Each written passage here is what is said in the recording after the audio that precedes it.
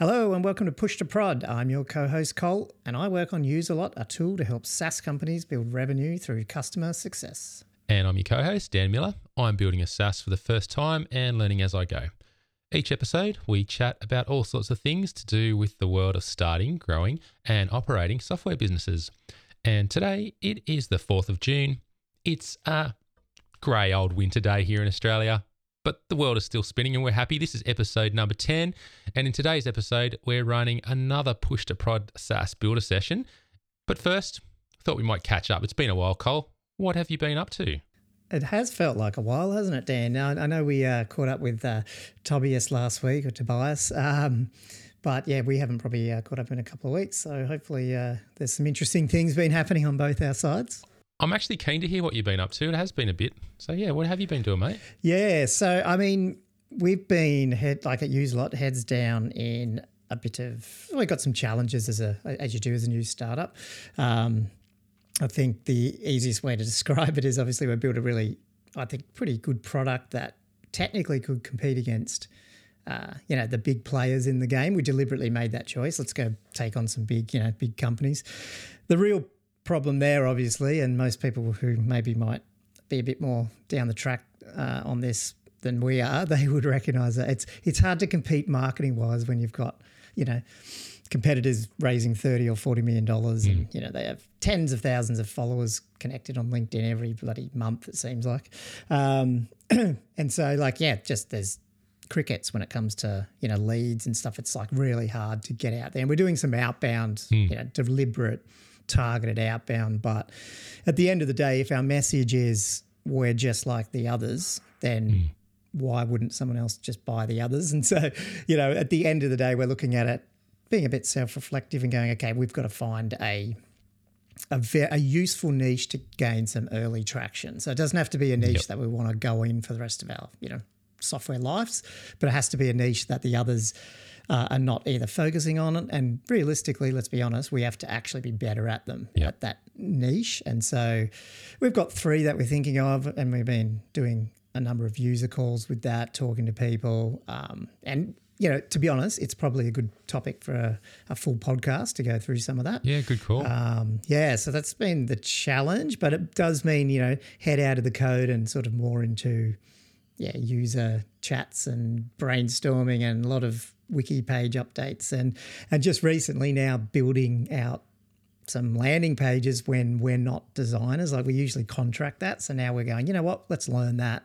So then it's a whole new thing, like learning how our website was put together and getting all that stuff sorted. So it's fun. It's just, I don't know, it's tiring because it's not what I'm naturally good at, if you know what I mean. Yeah, and at the same time, that's probably exhausting in itself because I find that sometimes if it's something I'm not comfortable with or I'm not used to, it's the activity of doing it is more exhausting than other things. And that's why you want to default to the other things you're more comfortable with, right? Yeah. And it's this, and again, another topic probably for another podcast, but it is that idea of, you get those opinions of, hire what you're not good at and do what you're good at. And then other people are like, no, hire what you're good at because you can manage it better and take on the things that you should do as a business, whatever that is. As a founder, you should be, you should be good at sales, even if you don't think you're good at sales, that type of thing. So anyway, it's been interesting, but definitely some topics coming up. I feel like I'm brewing through a few topics. We need to talk on this, Dan. Yeah. So what have you been up to? Well, I have been playing around in a serverless world, and hence the reason we're going to get into that topic today. It's been a bit of fun. Was interested in just, exposing myself a bit more to that world and getting my teeth into it, getting my fingers into it. So I went around and I started playing around with some Lambda functions in AWS and playing around with their API framework and, learning a bit of that. But what it's given me a bit more insight into today's topic. And like I said earlier, I thought today we might be continuing our Push to Prod SaaS builder sessions, the guide to understanding options for building and running and growing your software as a service. So the topic we thought we'd get into today was about opening up the back end and looking at all those infrastructure pieces that make production possible, aka hosting, Cole. That's what I've been up to. So I thought I'd get into that, eh? Yeah, sounds good. So what parts of hosting do we want to cover? We obviously, there's a number of them. Oh, mate, it's infinite. So I thought let's zero in here on the topic today. Let's get into the details of really serverless, and in particular, functions as a service. That's where I thought we'd start. The funny thing here, hopefully people will recognise, I think we're both learning this stuff. Yeah, that's right. I've been in software for, I think we're both decades now. Yep. I think we're both comfortable, if I can speak for you too, at monolithic type development and back-end stuff. So like I've obviously done a lot of DevOps in terms of setting up some of these things, not so much on the function side. So this is an interesting topic for me. And I'll admit I'm probably going to be asking more questions and giving answers here. So it's going to be an interesting one. And I'm unashamedly telling everyone that I actually am learning on the go. So, but the good thing about it is everything I'm learning, I'm trying to give back through the podcast here. So hopefully you get a bit of value from it listening in today. So let's start with the main question. What is serverless? Well, it's a category or group of options, which basically means, you, the developer, you don't have to do anything at all with the back-end infrastructure other than just use it. So there's no configuring, no monitoring, no scaling, no spinning up and down, just pure joyful usage. And I reckon it's absolute bliss, well, on paper, from a dev point of view. The reality, maybe not so much the case. That's not maybe my experience. That was going to be my question, Dan, was, how much is that reality, I guess? Yeah, we'll find out, eh? Look, the serverless provider in this case, they take care of everything, all the details in the background for you, and you just use it. And you got a few options up your sleeve there when it comes to serverless. Within that category itself, there's actually so many different choices to go through, and we'll mention them here, just a bit of a list. The two main ones that are of immediate relevance to SaaS builders, I reckon, are serverless functions and serverless databases. Right, so that's sort of pretty much covering then your whole back end and what your front end clients probably need to talk to, I guess, in some sense. Yep, okay, that makes sense. Yep. Yeah, all the stuff really that your front end's interacting with to get its job done. And if you look at functions as a service, or FAAS as sometimes people call them, that's the most well-known form of serverless computing, and that allows you to write and deploy code in the form of functions that you would ordinarily previously on a monolith, you would actually have them in your server code, and you'd have your massive code base, and you'd modularize that, of course.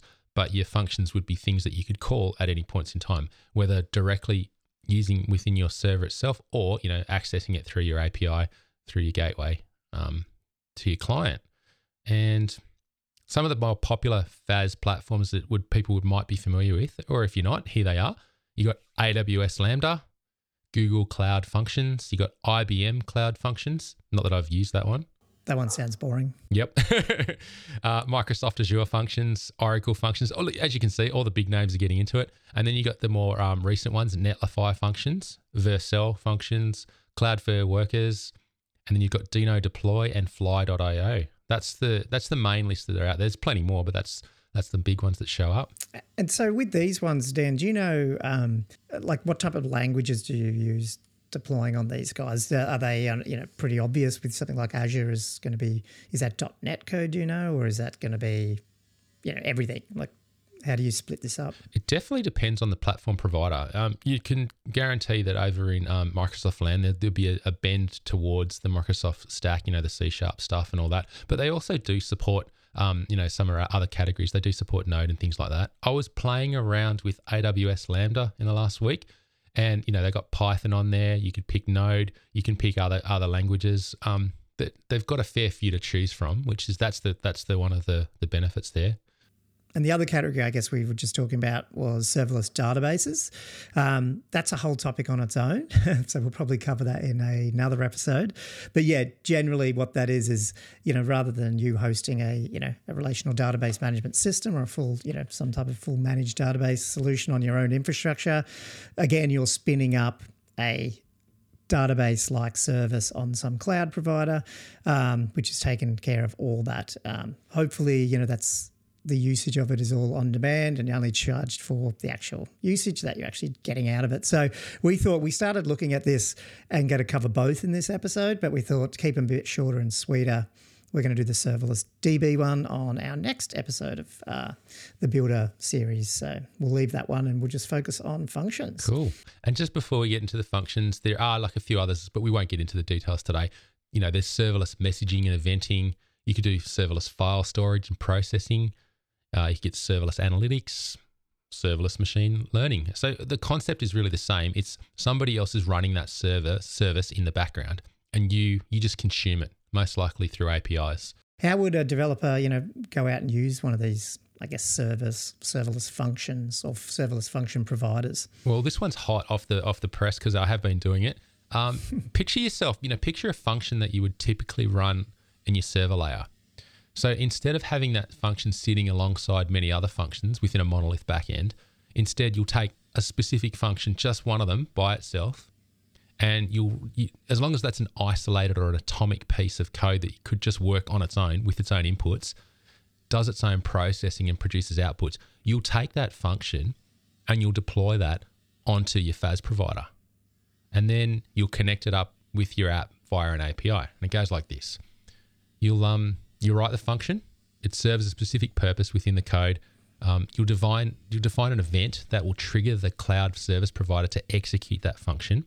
For example, there might just be some sort of HTTP request or a REST API that calls it, and that's the event that triggers it. And when it does trigger it, again, with that, if we continue that HTTP request example, an end user might click something on the front end in the app, right? And then the app goes, excellent, that's the trigger for me to then send that HTTP request down to the provider. It'll go into the gateway and that will trigger the event. What that does then, the function gets executed by the FAAS provider, and first it'll check, if an instance of the function is already running. And if so, it'll just use that. If not, it'll spin one up pretty quick actually. The latency is actually pretty small. And then obviously if you picture a traditional function, it'll do its thing, it'll do its processing, and it'll produce some output. And then the way you've structured and built it, it'll send that output back to the client application. It could be just a simple acknowledgement to say, yes, it was a success, or it could be, here's the payload that I finished processing for you and you need to do something with it now and consume it. And, following that example from before, that, the user who did the clicking, they'll see the result of that executed function inside the app, but they won't know it's been done from a serverless point of view. But you, the developer, do. And that's really the basics of it, how it works. And so when you're doing this, and I'm just asking you questions off the top of my head here. Yeah, cool. Obviously the number of functions that you would end up deploying is totally dependent on the type of product you're building. But I could imagine if you went full serverless here and got rid of the server, that there's a lot of functions here that could be. Oh my gosh. This is something I haven't got my head around yet, but you are absolutely correct. I did it on a real sort of a dinky little scenario, right? I spun up the front end of a marketing site, and I just created a contact form, traditional contact form. Now, normally you could just you could actually just buy an off-the-shelf service these days and plug that in and run your contact form and it'll send your emails to you. But I decided, all right, here's a good opportunity for me to build the serverless function here. So I'll do it. And I built it and that was fine. But I'm thinking to myself, my gosh, if I had to do that for just one thing and it took me that long and that's much effort, imagine what it's going to take to do an entire backend. So yeah, you're right. That's probably a bit of a downside. You might only be originally using these for functions that you expect need this features, which are like scaling, high volume, things like that, or potentially really fast execution because you want to vertically, horizontally or vertically scale this thing up. So I guess you probably don't have to go full everything if you don't have to. You could actually combine some of this, and that's what I've done in the past. So we could probably talk a little bit about that. But that probably does segue into, obviously these things are supposed to scale because they're on the cloud. So how does that work? You hit the nail on the head there. The scaling is probably the benefit, that you'd probably look for functions which at any point in time could be widely variable. There'd be use cases to be put into your serverless function scenario.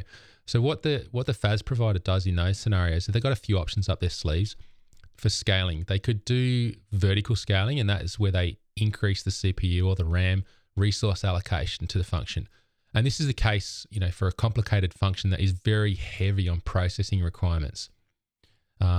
Or you got the horizontal scaling where you just got a lot of requests coming in. So you might end up having multiple instances of functions that run side by side, and there's lots of them happening all at once. And that might be if there's a burst of activity and lots of separate requests come in from different clients all at once, and you need to smooth that out and handle that simultaneously. So what the service provider then can do is deal with that very, very fast in the background. And that's probably one of the benefits of it. They set up their infrastructure in such a way that it can detect that and handle that situation and then scale up very fast or scale horizontally very fast for you and then spin that down again. And it'll get itself back to an idle state. That's really how it deals with the scaling part of it. And that's probably one of the reasons why you might use it. Yeah. And I imagine, obviously, you just said it scales down, goes idle. So then hopefully you're not paying for it at that point in time. That's the interesting part. I look in a little bit into about how you do get charged, how you pay for functions as a service. And it's a pretty interesting pricing model. There's a few. There's invocation-based pricing. That's every time you invoke the function, right? You get charged based on the number of times that function gets invoked or executed. Is that like what Twitter's doing with their API now? That's right. And that's why it's $42,000 a month to use it. It's crazy. But in this case, each time a function gets triggered, that's whether it's in response to an event or the direct API call, that's an invocation. And the cost is typically calculated per invocation. It can vary depending on certain factors such as how long the thing runs for, how much memory gets allocated to it, and how much network traffic's going on as a result of that. But we'll use an example here. Like let's say you got a silly example. Say you got a serverless function that's invoked, say 100 times a month, and the provider is charging you 1 cent per invocation. Then you'd be charged $1 for all the invocations that month. But in reality, it's probably a lot cheaper than that. Now, they're probably charging something more like, 0.00001 cents per invocation. But that was a silly example for you.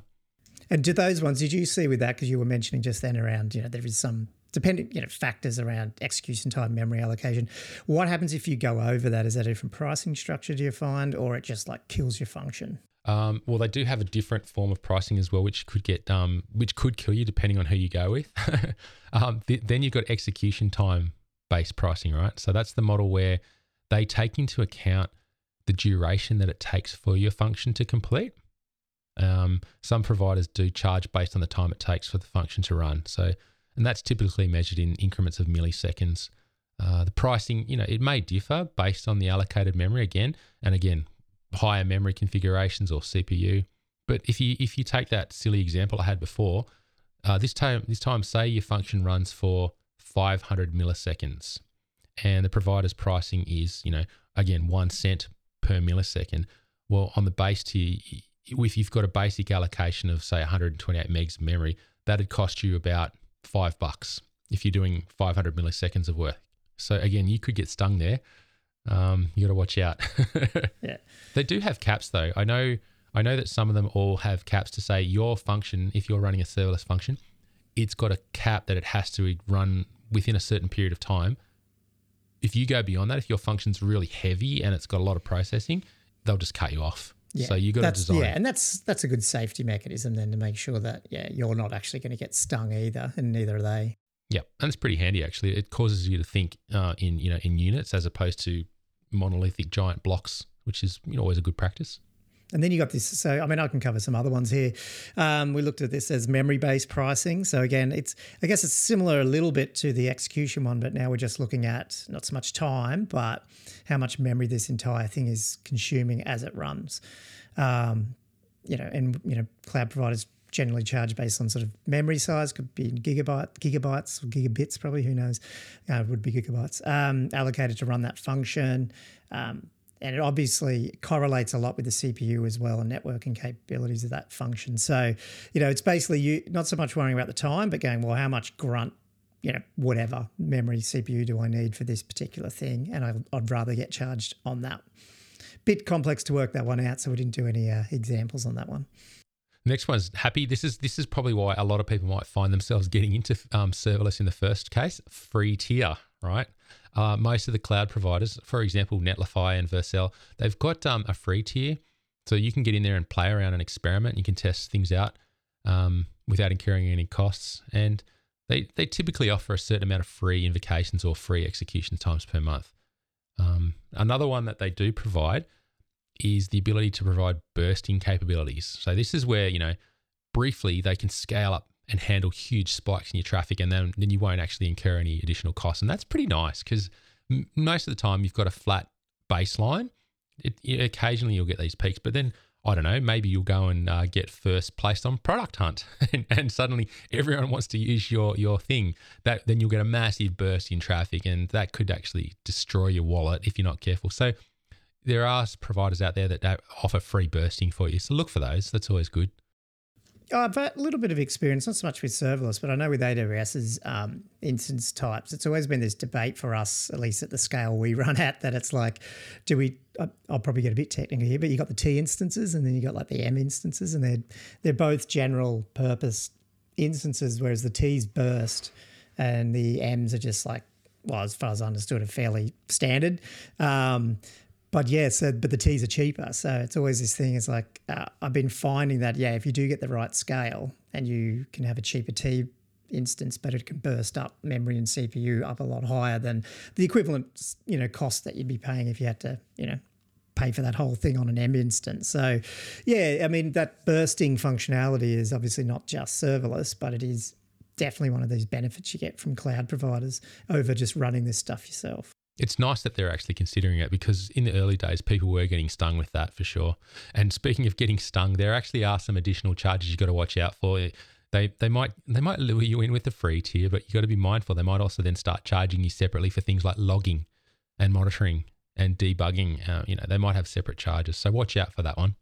Yeah, well, that's good. So let's run through. So that's sort of the basics, I guess, of, what it is, what the types, how you would actually, get charged, why you would actually call a serverless function in the first place. It'd be interesting to run through what we think are some of the examples, I guess, or use cases for why you'd use it at all. And I think we sort of covered it a little bit just for some of the chats. But what did you find in your investigations here, Dan? I'll let you run through some of the lists, and I'll come in when I find the ones that I've used, I guess. Yeah, cool.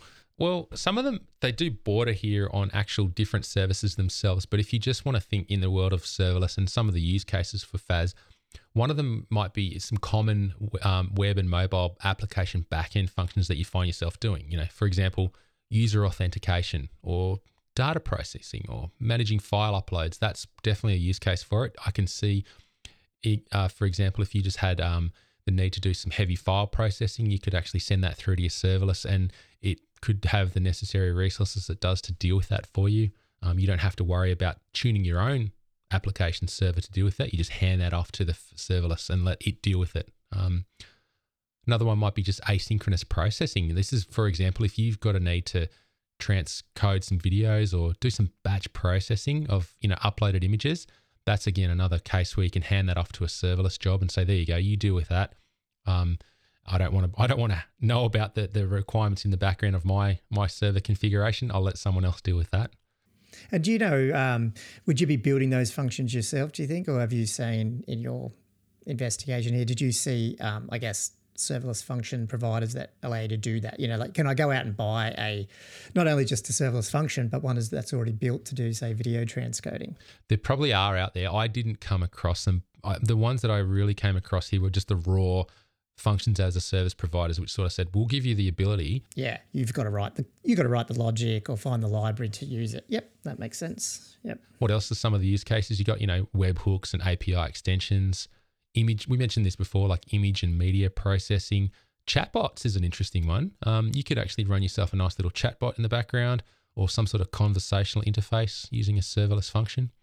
I think out of those, I think the webhooks and particular APIs are interesting too, because when you go back to one of our first use cases back there, we talked about functions are really useful when you're not, when you're going to get a high load or maybe variable load.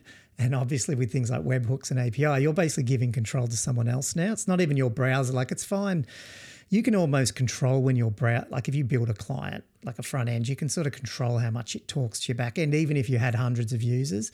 But what you can't control is someone setting up a machine and firing API requests into you, or even one of the good use cases here is email coming in. If you process incoming email, you don't know how often someone's going to email that endpoint. And so pushing that off to one of these functions to do that heavy lifting, even storing it somewhere else, and then you're your back end is able to then do this at a time when it's able to do it. So I think that webhooks API ones, to me, is a very good use case for this stuff straight out. And that one you mentioned, email, is what I used in my little investigations there. I built basically a contact form, and you don't actually know how often that's going to get used. So you don't want to be paying for that forever, right? But if you go and build yourself a serverless function, it can sit there and idle in the back. Also, it can sit there and just go to sleep in the background. And then on the odd occasion that some random person contacts you through their form, bang, up goes your serverless function. It spins up, it does its job, sends the email back to your back end or your provider that you need to deal with, and then it winds itself down. So that's another use case for it, for sure. What else? You got a few things there, like, you could do Internet of Things, data processing. You could deal with web scraping.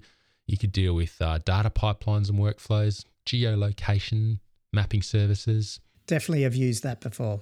Geocoding addresses. So you can sit there and have an endpoint where you get an address in, you can just hit this endpoint, get the lat long, or vice versa. So yeah, very good use case for it. Beyond these, you can string together a whole bunch of complex orchestrations if you want to. You could sort of say, you've got a 4 or 5 step process, and each one of those is a serverless function in itself. So you'll provide the input at the start, and then function 1 will do its thing, provide its output to function 2, etc. And you can chain that along. For an example there, you could do some sort of user sign up, which triggers a DB update, which then triggers the welcome email. That's a good example there. So yeah. If you build a microservice architecture, you're heavily using this, but I guess you don't have to. You can do that sort of combination of, monolith, like we said before, and using these functions in some of these use cases in a smart way. So you can sort of dip your toes in. Absolutely. Make your full product a little bit more resilient to some of this, asynchronous or random load type events that might come in. But you don't have to worry too much about re-architecting your whole product to go microservice. And I reckon that'd be a great place for a SaaS builder to actually just dip your toes in the water there. Big architectural decisions are huge. They have huge ramifications for you. And if you've already gone down in one direction, changing your architecture for your system is probably a non-starter. So maybe there might be certain use cases in your world where you could say, okay, great, that one there, that function that I know I need to provide occasionally, or that it's got a high lot of variability into how much scale it needs. Maybe I'll try that in a serverless function environment and see how that works. Yeah, for sure. On the other side, I don't know if you've heard, but Basecamp, the software platform Basecamp. Now they did build themselves a microservices architecture, and then they decided after a few years, now they're on a scale way beyond whatever you and I might be thinking of. They decided that it just costs them too much money. It's too expensive. So they're going back away from the serverless architecture and more into in-house again. So it was interesting to see that. So yeah, and there's more and I think that, they've obviously built some tooling around that, not only in the Rails world, but also just in general, to allow you to move some of the, and it's not just them, there is other technology out there that allows you to take what effectively is cloud-based architectures and run them on your own set of servers. So I think that potential, it feels like, I saw a tweet about this, I should have grabbed it.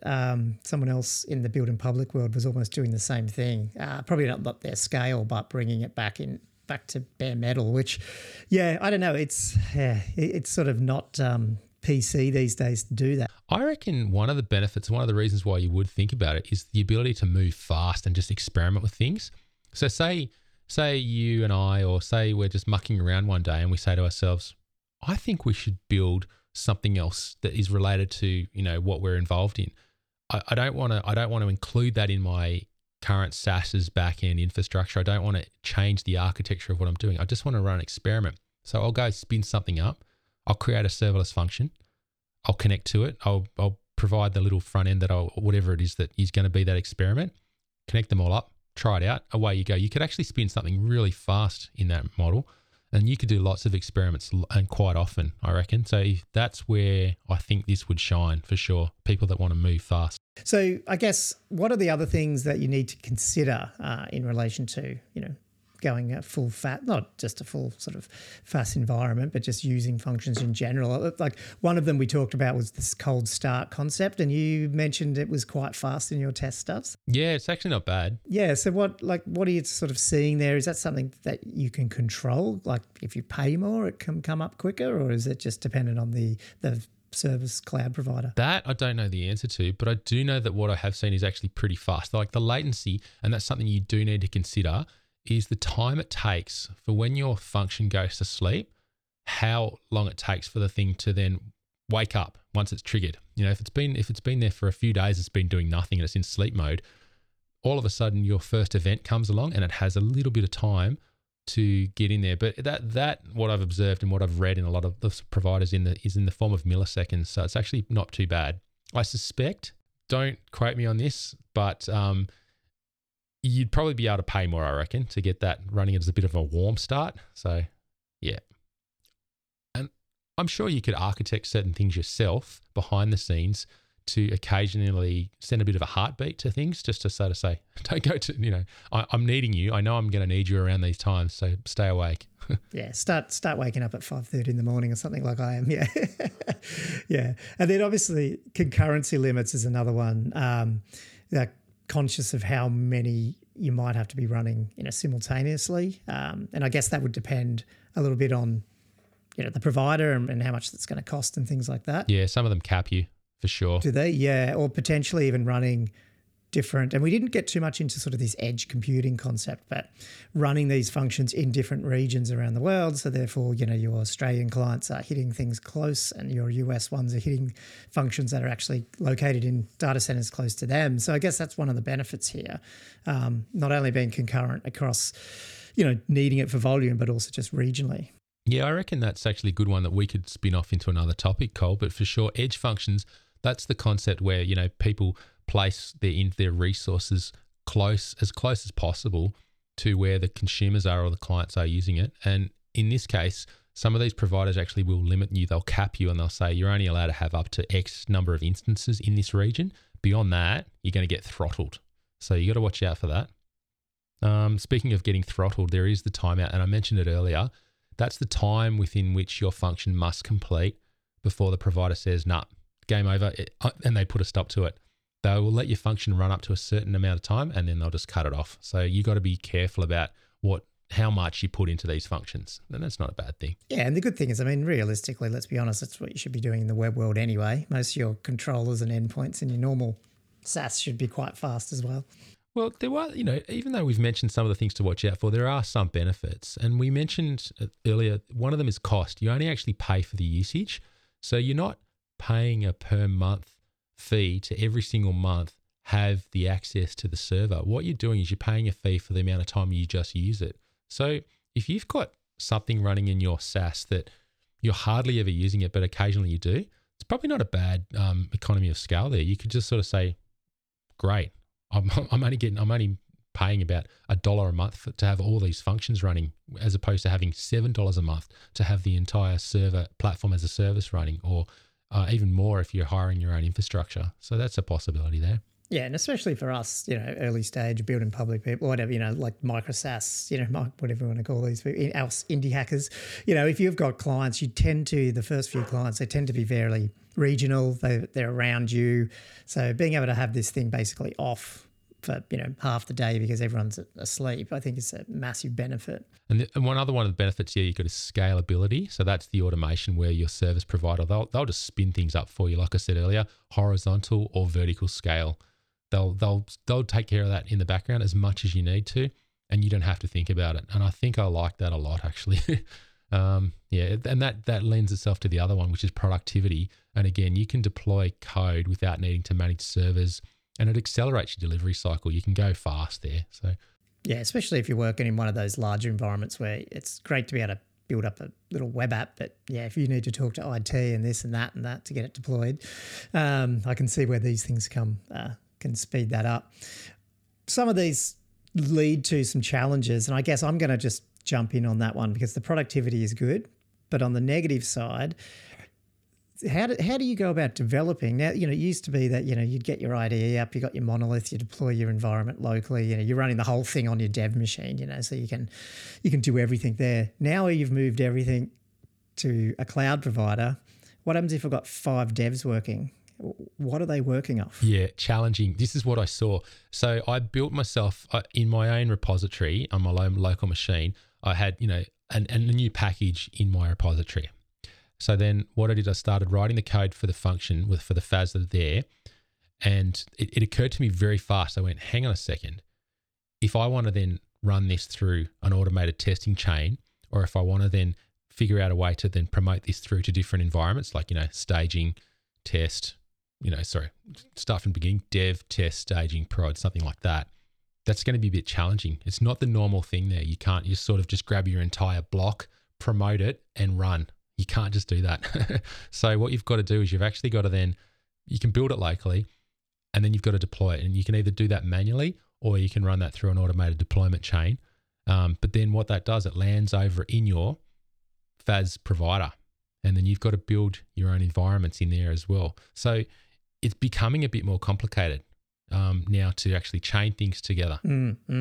And expensive potentially if you've got a lot of devs and they've all got their own versions, different branches, they're working on different features. Yeah, there's no much. It's not just the same as you would with a single repository base where you're all working together, and you'll git pull and you'll grab whatever's the latest. It's just not the same. That's the thing. And I have heard, now I'm not an expert at this and hopefully people can correct us if I'm wrong or if I'm right, but I'm not saying it correctly. But I know there is some frameworks like serverless, for example, I think it's called, which can also help you run some of it, I think, locally as well. And sort of like if it's a node environment, it can execute some things locally to speed up that cycle, because obviously pushing it up into the cloud every time just to get a little piece of feedback, that starts becoming very slow for a developer. So I know there is tools around this and things like that, but it is definitely something to think about. I did see that with AWS. You can actually do a simulated run on your local machine. That's for sure. That is possible. But again, you're adding to the complexity, aren't you? Because you're adding more and more things into your world that you're needing to deal with. Yeah. Some of the other challenges I thought about straight away, I mentioned it before, is that whole concept of testing. That's going to make it a bit more complex. But the two that really got me were the lack of control and the form of security. Again, I mentioned this in the last episode, but you're beholden to whatever the service provider says. If they decide that this is how it's going to work, well, that's how it's going to work. You've got no choice. All you're providing there is a function, and that's it. So if they have issues in the way that there's some sort of outage, or if there's some sort of security issue, or there's some sort of fault on their side, you've got zero control.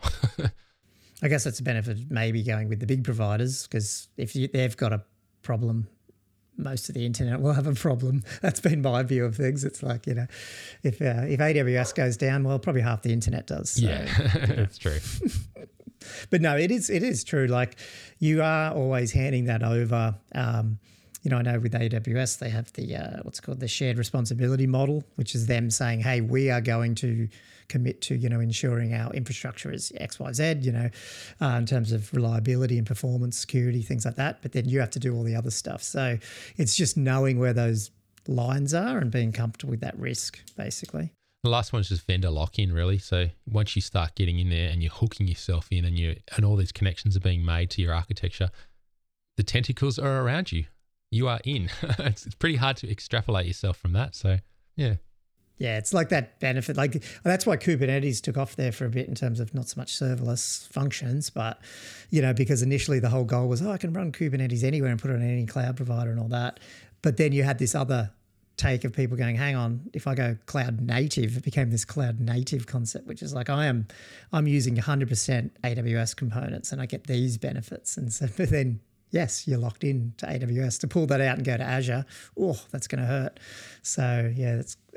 But as more of these, like I said, as more as these functions as a service have come around, there is more of these tooling that it makes a lot more portable across, especially when, again, I'm not a node guy, but look, let's be honest, nodes everywhere now, and you'd be dumb not to start on that if you're building stuff. It's like, it's becoming a lot easier to transition these across, I think, as far as I could see. And so my next SaaS, even though I've just started one, but not really, because it was a couple of years ago we started writing it, I would probably consider that, and really consider some of these new ways of deploying. Yeah, it's pretty interesting. Like I said, I like the ability to just do things fast with it. It wasn't my initial experience in the last few days. There's a learning curve, but with that learning curve, it disappears pretty fast. Once you get your head over the concepts and you sort of go, okay, great, I know how this works now. I can see yourself moving a bit faster for the next one and the next one and the next one. But again, it's a whole paradigm switch. It's fine, and if this is what you started learning with when you started building and coding, all the power to you. You're up and running and you know what you're doing. So, yeah, not too bad.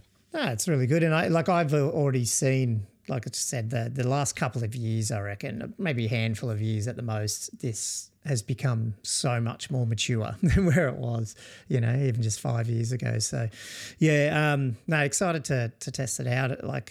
There's a few other little sort of side projects that I've been thinking about. So definitely want to check out some of these new Node ones and Vercel and deploying to that stuff, because certainly some of the frameworks, even that wrap them, just make it so fast to get going these days. Yeah, absolutely. It's worthwhile trying out. I'd encourage it. I had a bit of fun. I enjoyed the experience. I'd use them again. I wouldn't. I'm probably like you. I still like the whole monolith style. It's just what I'm used to. But I'm quite comfortable now, even over the last few days of just playing around, that I'd go, yeah, this is fine. I get it. I get the concept. It's logical to me. It makes perfect sense. And if I want to just move fast and muck around, I would probably really consider this now for sure. Oh, cool. Well, we'll update listeners maybe 6 months down the track if we've started using more of these things. Speaking of listeners, if you've got experience with serverless and with functions as a service yourself, and you've got some ideas or some questions and some thoughts, shout out. Let us know. You can get in touch with us via pushtoprodpod@gmail.com, and we're also at pushtoprodpod on Twitter. We'd love to hear from you. But yeah, any type of topic that you want us to get into. I think the next couple of weeks, we might start talking a little bit about, the challenges around marketing and niching and positioning and product again. But also a topic that I just talked to Dan earlier about was, should developer or dev founders or technical founders start learning a different skill set, such as design or UX? Can you learn it if you're a tech head? Can you learn to actually be a good designer? I want to challenge that in a positive way. So that would be interesting. I can't wait. Yeah, I can't wait for that episode, Cole. That's going to be fun, actually. I'm really looking forward to that one. Yeah. Yeah, no, all good. Anyway, hopefully people enjoyed this episode and us try to sort of fumble our way through learning new functions as a service. I think we both learned something here, Dan, so that was really good. And absolutely, and don't forget, you can also catch us on Twitter. I'm Mr. Dan Miller and I'm at Gummo. And until next time, Dan. Nice one. Well, thanks, Cole. It's been awesome chatting again. As usual, we'll talk to you again next time. Thanks, folks. We'll see you then.